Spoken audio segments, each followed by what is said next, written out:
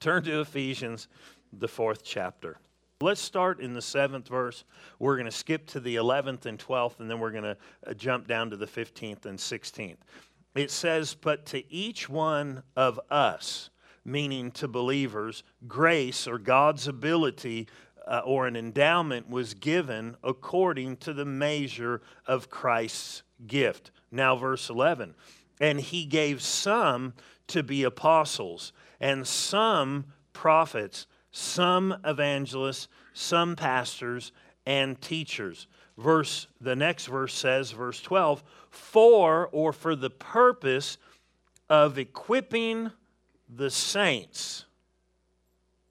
Notice everybody in the body of Christ has been given a grace gift or an endowment. And then within that body, God has put gifts inside of people.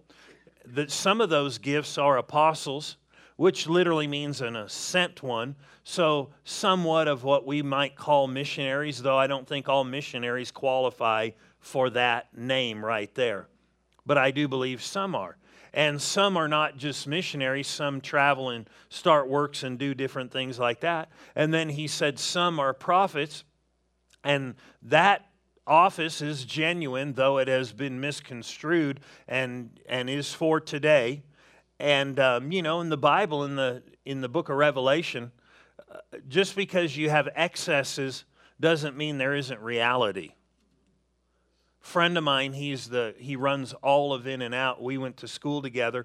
I remember we were talking one day, and he was just telling me some different things about, problems, things that they have and going on there. And we came across the idea or the thing of counterfeiting. I said, "Yeah, it's interesting. They never counterfeit $3 bills there, do they?" And he said, "No."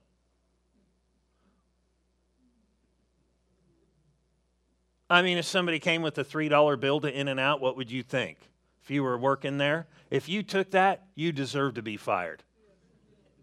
Period. Just sorry, but you do. You don't counterfeit things with things that are not. A counterfeit is to make believe or to try to make you believe what that is matches something that is real, but it's not. In the New Testament, we see in the book of Revelation where Jesus commended certain churches for them being able to recognize those who said they were prophets or said they were apostles, but were not. Because there are some that are, and there are some that are not. And so he gave some to be apostles, sent ones, prophets, people who speak forth or declare certain things of the unseen spirit realm. And then he said some evangelists, which we have seen very little of that real office, I think, or it's not emphasized or names are given to things. But if you don't know who a man named Reinhard Bonnke is, go look up online. He's an evangelist to Africa, but there are other ones. They are people who really do works like for soul winning. There are people like Greg Laurie in California who does these big crusades, and he's a pastor and an evangelist, and they see loads and loads of people get saved. And then there's the teacher, which is not necessarily a pastor, but a pastor, the Bible said, should be apt to teach. That means correctly breaking down the Word of God. And then there's a pastor, which literally means shepherd or overseer. And so he gave those for the purpose of what? Equipping the saints, the whole other group that has gifts from God, for the equipping of the saints, for, if you notice the word "for" is used twice there. For the equipping of the saints, it's actually used twice after. He said they've been given a gift. They have been given to the body of Christ for the equipping of saints, for the work of the ministry, for the purpose of the body of Christ being built up. In other words, it comes through the people. And then it says in verse 15, we'll skip down, but speaking the truth in love. Now, who's doing this speaking of the truth? It's these, well, it should be everybody, but particularly in the context, he's talking about people who are being thrown all over the place, these saints, and how they need certain truth to make them steady so they're not driven around by false doctrine. He said, so speaking the truth in love, because that should be the driving force behind the truth. But speaking the truth in love, notice what it says, may grow up. You'd be spiritually equipped.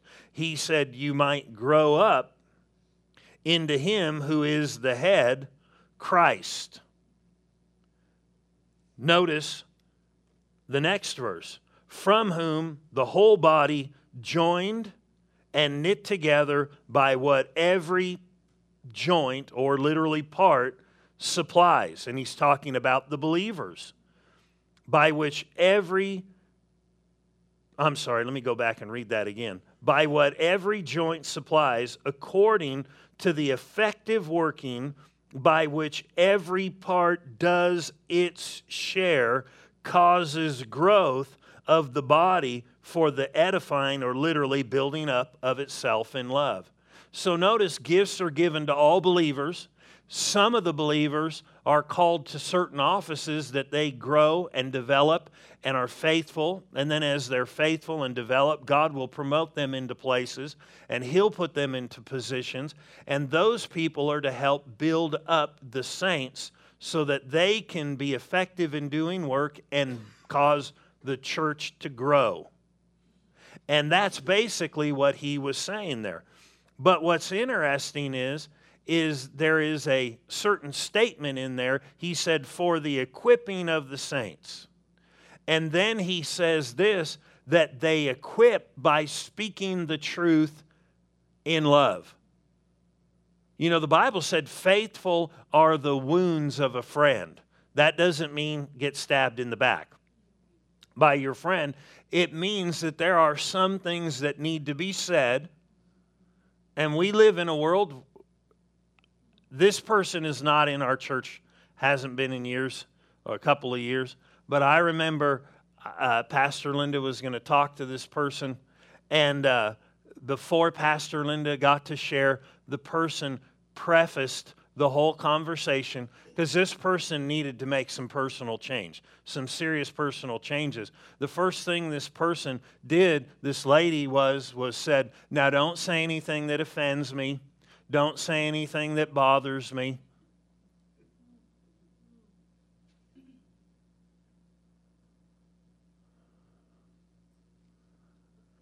I didn't know the whole society is turning that way. I thought that was just a lone wolf. And not to be mean, but you need to speak the truth in love, and it may hurt sometimes.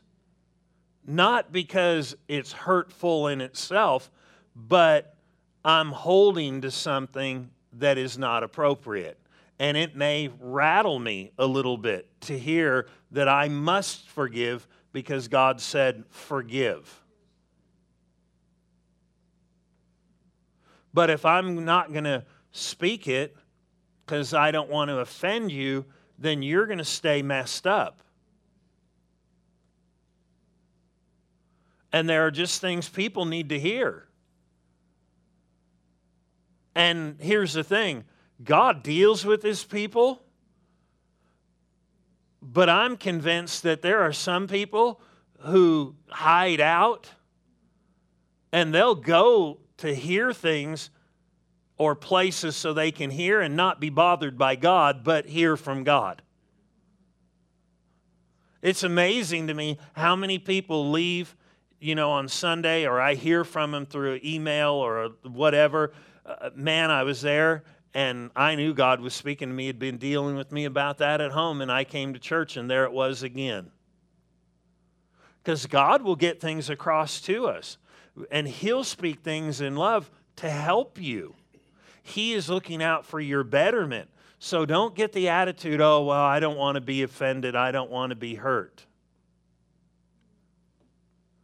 If you know me, I'm not going to say things to be hurtful. That's why he said, speaking the truth in love, in patience, in kindness, in long suffering, staying with the truth. You know, it's interesting. One of the attributes of love is long suffering. Right? 1 Corinthians 13, 4 through 8, you know, the truth that it's taught at Walmart, Kmart, Bed Bath & Beyond, because those verses are plastered on things you can buy there. One of them is long suffering. One attribute of love and staying in love is long suffering. Means staying with something. But isn't it interesting? He said near the end of time, he said that some ministers will not continue and be long suffering or stay with sound doctrine.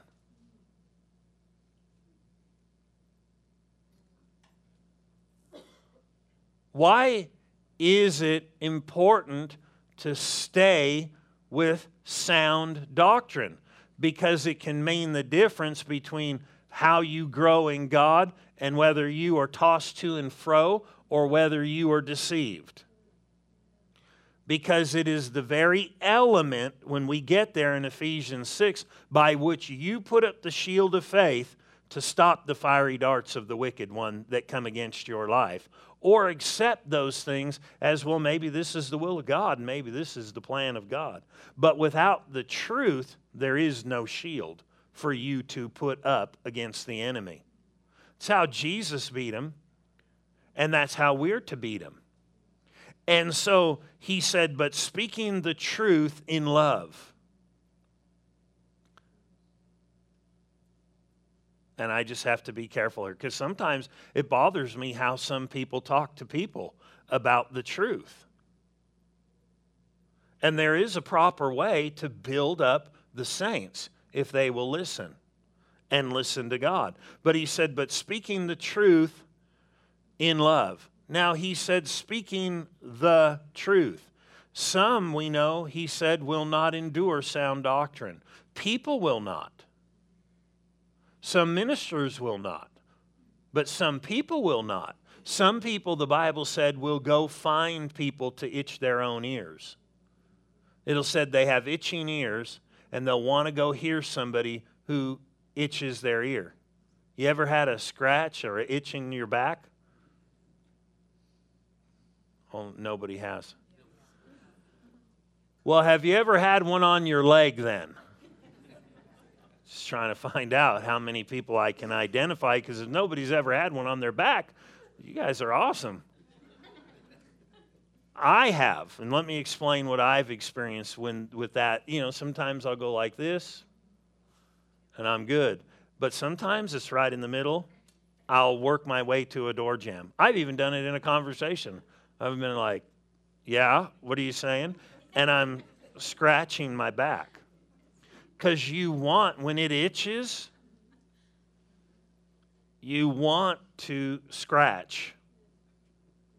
But, you know, to grow up, I didn't learn this real well, and I'm notoriously bad about this, even to till today.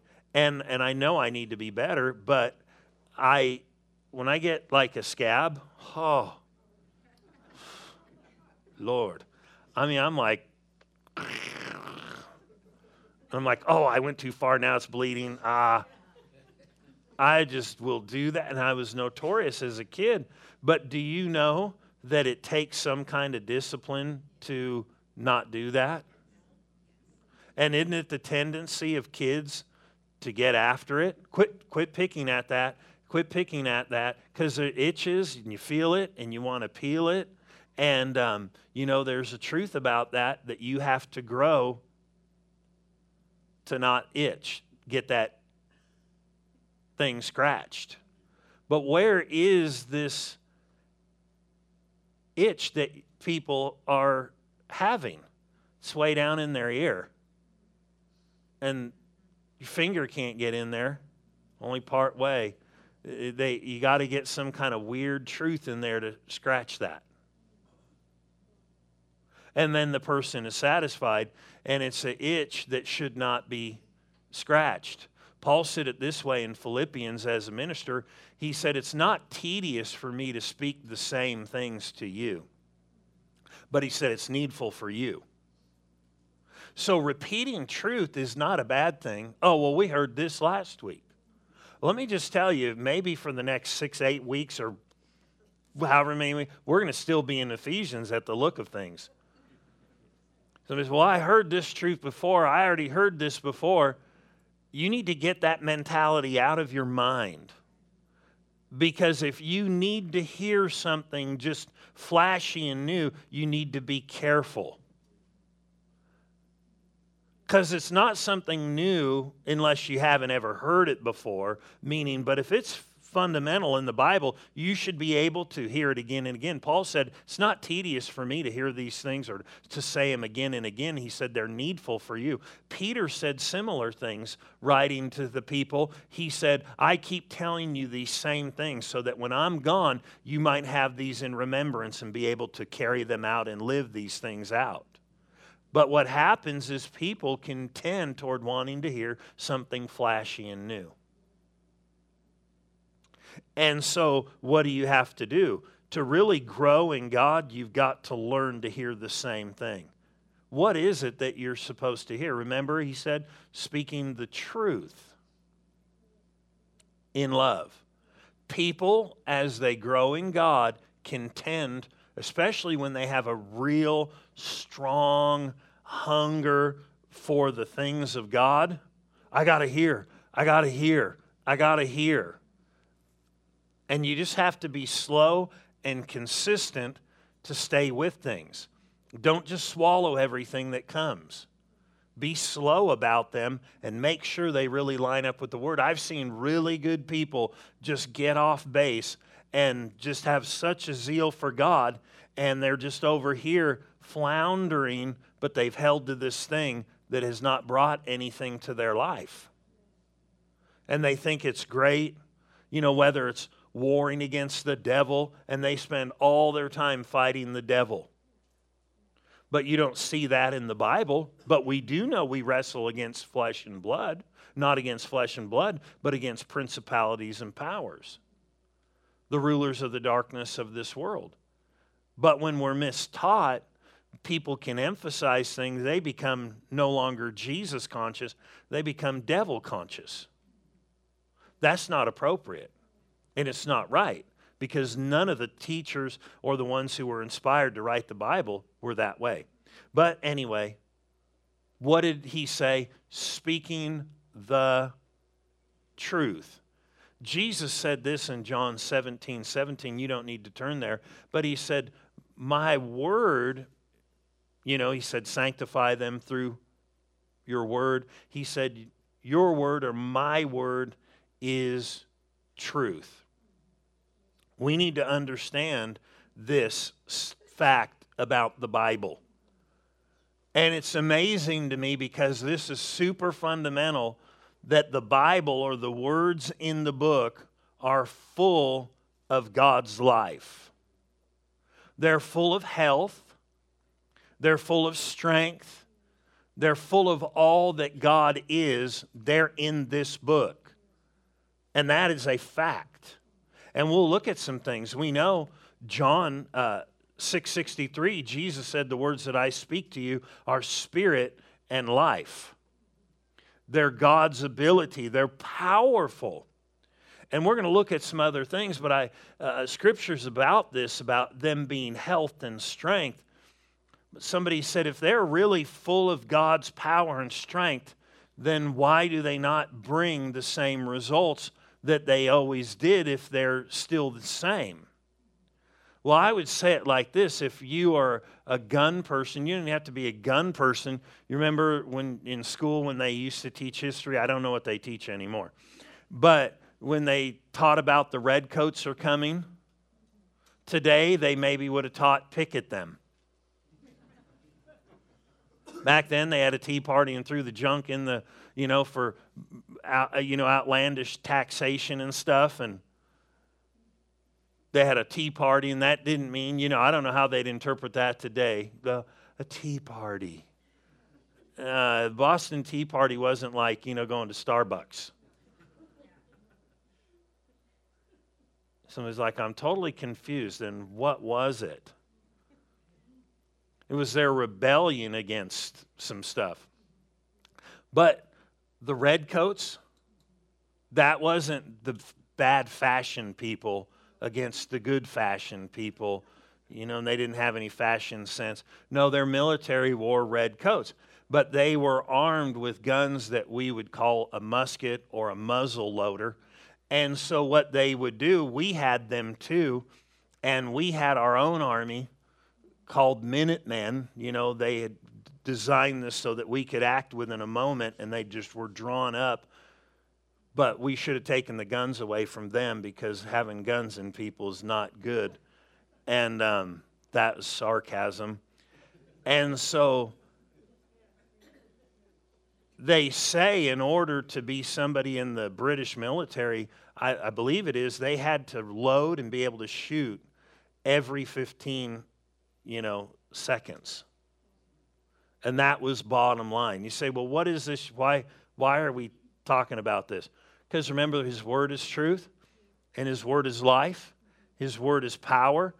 Paul said it this way. He said the gospel is the power of God, or God's ability. The power's in the Word, but you can sleep on this and nothing will happen. But he said that His words are full of power, and he said it's the power of God that brings salvation, which is the Greek word, means deliverance, healing, protection, preservation, and so on, and some other things. And he said it's the power of God unto this, to everyone who believes. And he said, as much as, it's in Romans, the first chapter, he said, as much of this truth is in me I am then ready to preach the gospel to you. So he talked about this power, but he talked about it being in the Word, then it needing to be inside of a person. So these guys were skilled, these redcoat guys were skilled at loading these guns with gunpowder, and they pour it down the barrel, and they pack it down in, then they put a little metal ball there, and they shove it in there, and there's more to it than that, but pull the trigger with the little cap or blasting thing. I don't know exactly how they used it then. And then you fire. Boom. But now, gunpowder in and of itself can do some damage, right? Yeah, some damage. But if you cut gunpowder with certain things and make it so it doesn't go off real fast, it acts different. But what if you just took gunpowder and sprinkled it around? Just sprinkled it around. Would you be able to shoot a bullet? No. What if you just barely had a little bit there? Would it even light? Maybe not. It might sparkle a little bit. If you put a match or a flame to it. If you had a big stack of it, when I was younger, I'm not promoting this for young people, but I had a problem with matches and scratching. And I liked matches. I liked things that burned. I remember one time, back in the day, they dried flowers. You know how they have these parties, they're nothing new. Just get some ladies buying stuff. Somebody, candle, this or this. Well, they had these dried flower parties. And there was these ones with these big, like the things that get stuck in your socks, the little foxtail things, and they were long. And my mom bought this really nice one. And there's a candle next to it. Oh, man. And I remember having my blanket on me and thinking, if I touch this thing, I wonder if you could get this thing to burn. I'll just put it right out. I touched that thing. It was about this wide. The flame went poof and went poof to the ceiling like that. I went, whoa, and I just took the blanket and threw it over it, and then I lied to my mom. I said, the candle fell on that.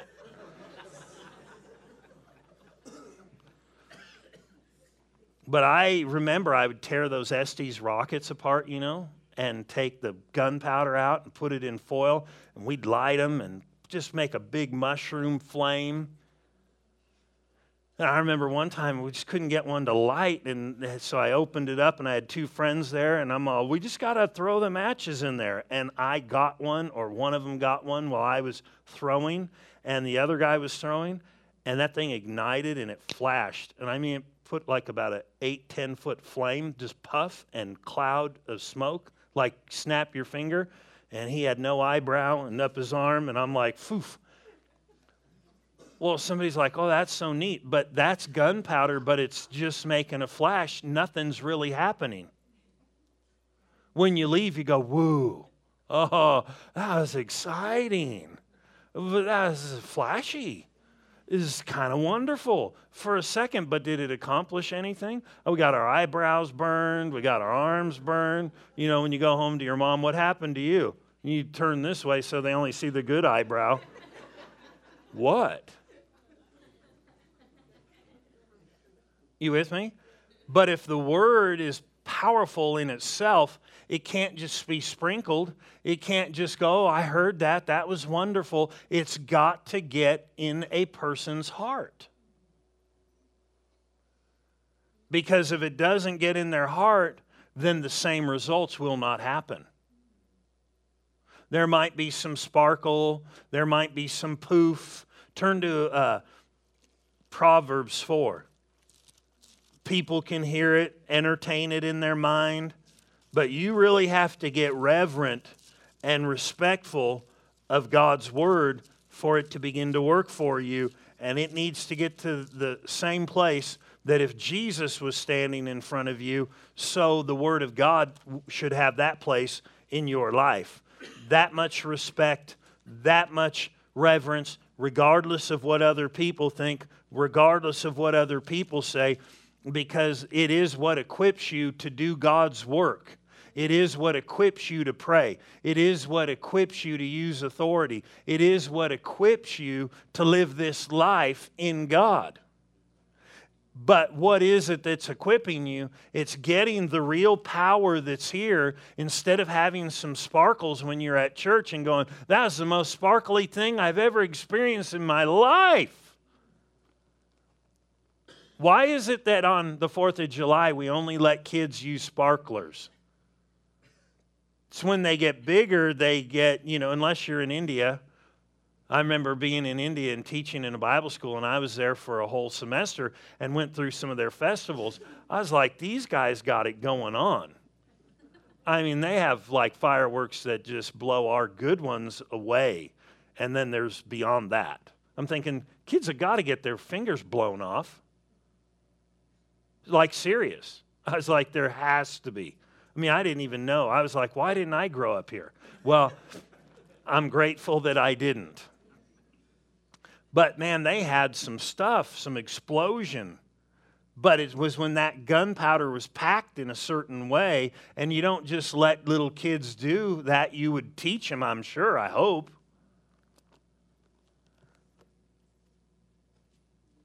Right? But we let little kids use sparklers, and we would tell them, hey, and you'd train them and teach them and stuff like that. What you want is you want to get this power in people's hearts, and there's a way to do it. Otherwise, it's just flash and pop and a little bit here and there, and you leave and you're blessed a little bit, but you really didn't get what God intended for you. And so to get it in your heart, it has to become something that begins to govern your thought life and begins to change the way you think. When the word is escaping from your heart, so it is escaping from your mind. In other words, we're not thinking in line with it. Well, I'm just too busy. That is a lie. That is an excuse to get the word ripped out of your life, because the results of it being in your heart are phenomenal. They're God, if you can get it in there, and you can. Notice this in Proverbs 4, and there's so many different verses like this one, but we're going to read this, just 2 verses, Proverbs 4:20, actually 3 verses. he said in the 20th verse of Proverbs 4, "My son, give attention to my words." Now we know, without reading this, so far we've read verses or quoted verses that say His word is truth, so that means it's not a lie. We've, John 6:63, it's spirit and it's life. There's real substance inside of His words, but until they're in your heart, they're not going to do you the good that they should. And notice this. He said, "My son, give attention to my words." In other words, look at them yourself. Begin to read the Bible yourself. Notice he said, the very next part, "Incline your ears to my sayings." What does it mean to incline your ear to something? It means do what it says. Put it as the highest. And then do it. Because I can hear, you say, "Hey, go do this." I've listened, but until I do it, I haven't inclined my ear to it and said, "All right, I'll go take out the trash. I'll go pick this up." So you can give attention to it, listen to it, but inclining your ear is when you get two opinions. One says this and the other says this. This is God's word. You incline your ear to that. You go, "Okay, I'm going to accept that." Because you have the choice of where you're going to incline your ear. Okay, this. The reason why people incline their ear to wrong things is many times they have been taught things that have built them up to incline to the wrong. And they'll say, "Well, this isn't for everybody," or "That's not for everybody," or "Why should I have that? Why do I need that?" And God said, you need it. But what has happened is religious traditions, religious ideas get in, and then people start leaning to it, and they incline their ear to that. And though you are tending to His word, you go, "Well, why do I need to be filled with the Spirit? Why? Well, that's just not for everybody." Because something is making you not incline your ear or accept what you're hearing. So he said, "My son, give attention to my words. Incline your ears to what I say." He said, "Do not let them depart from your eyes." In other words, think on them. Keep them in the midst of your own heart. You are the one who is supposed to think. You're the one who's to keep them in your own heart. What would happen if you got His words into your own heart? That would mean you're beginning to let them govern your thought life. Why would they not want to be in your own thought life? There is an enemy who throws fiery darts. We'll say, "That's not for you. That's not yours." Well, you're getting old. This just happens. He'll give you any number of reasons. Well, you just grew up in a bad neighborhood. Well, you just didn't have the brakes. Notice, he said, "Do not let." These are commandments to us. "Do not let them depart from your eyes." In other words, keep them in your mind. And keep them in the midst of your heart. In other words, accept them. Notice verse 22. "For they are life to those who find them, and health to all their flesh," or most of their flesh, part of their flesh. He said to all their flesh. So one translation says they are medicine to all their flesh. So there's ability in the word, but if you need strength, spiritual strength, you just don't lay this here or put it here. You've got to get these things in you. That's why he said speaking the truth in love would build you up so you could bring your supply and put it into action. Why? Because there is inherent power in the Word.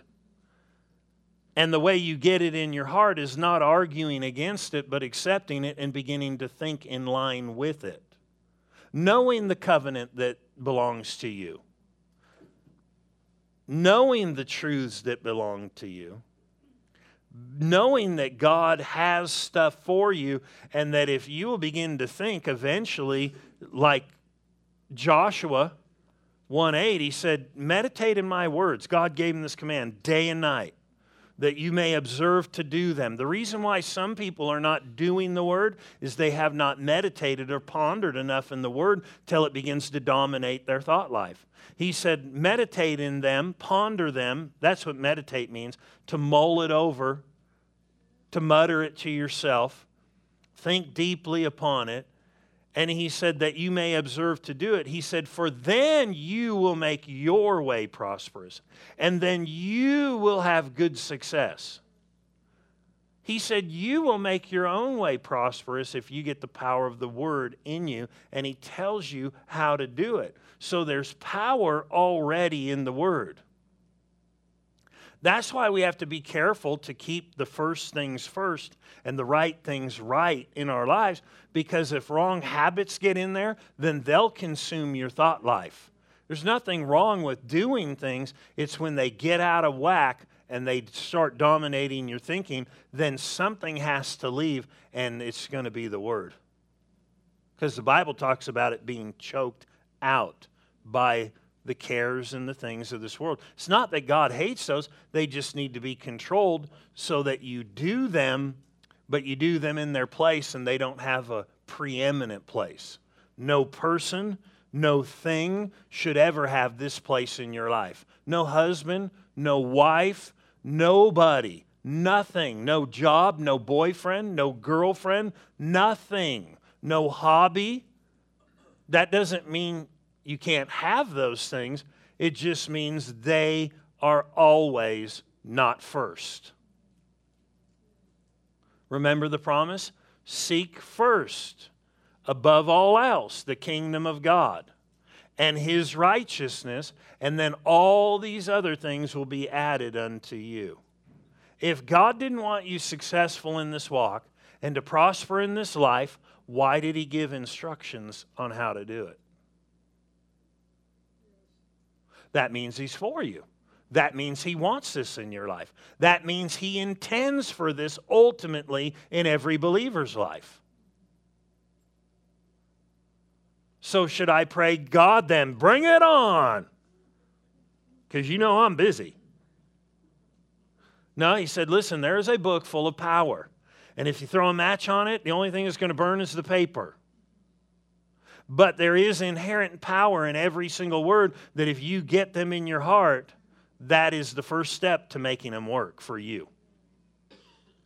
And he just told you, let them become the governing thing of your thought life and your thought process. You can function in life and do this, but you just become aware of what the priority is. Well, what is the priority? Somebody's like, lunch. No. That's after this. It's after this. That's second. It's always second. Jesus said, man shall not live by bologna sandwiches alone. Right? Bread alone. But every word that proceeds, or by the words that proceed out of the mouth of God, because there's inherent power. But you'll never know the inherent power of these words and personally like you should. You might get sparkles and flashes, puffs of smoke, but you'll really never know them until they get in your own heart. And then watch out. I said, then watch out, because it'll change everything for you.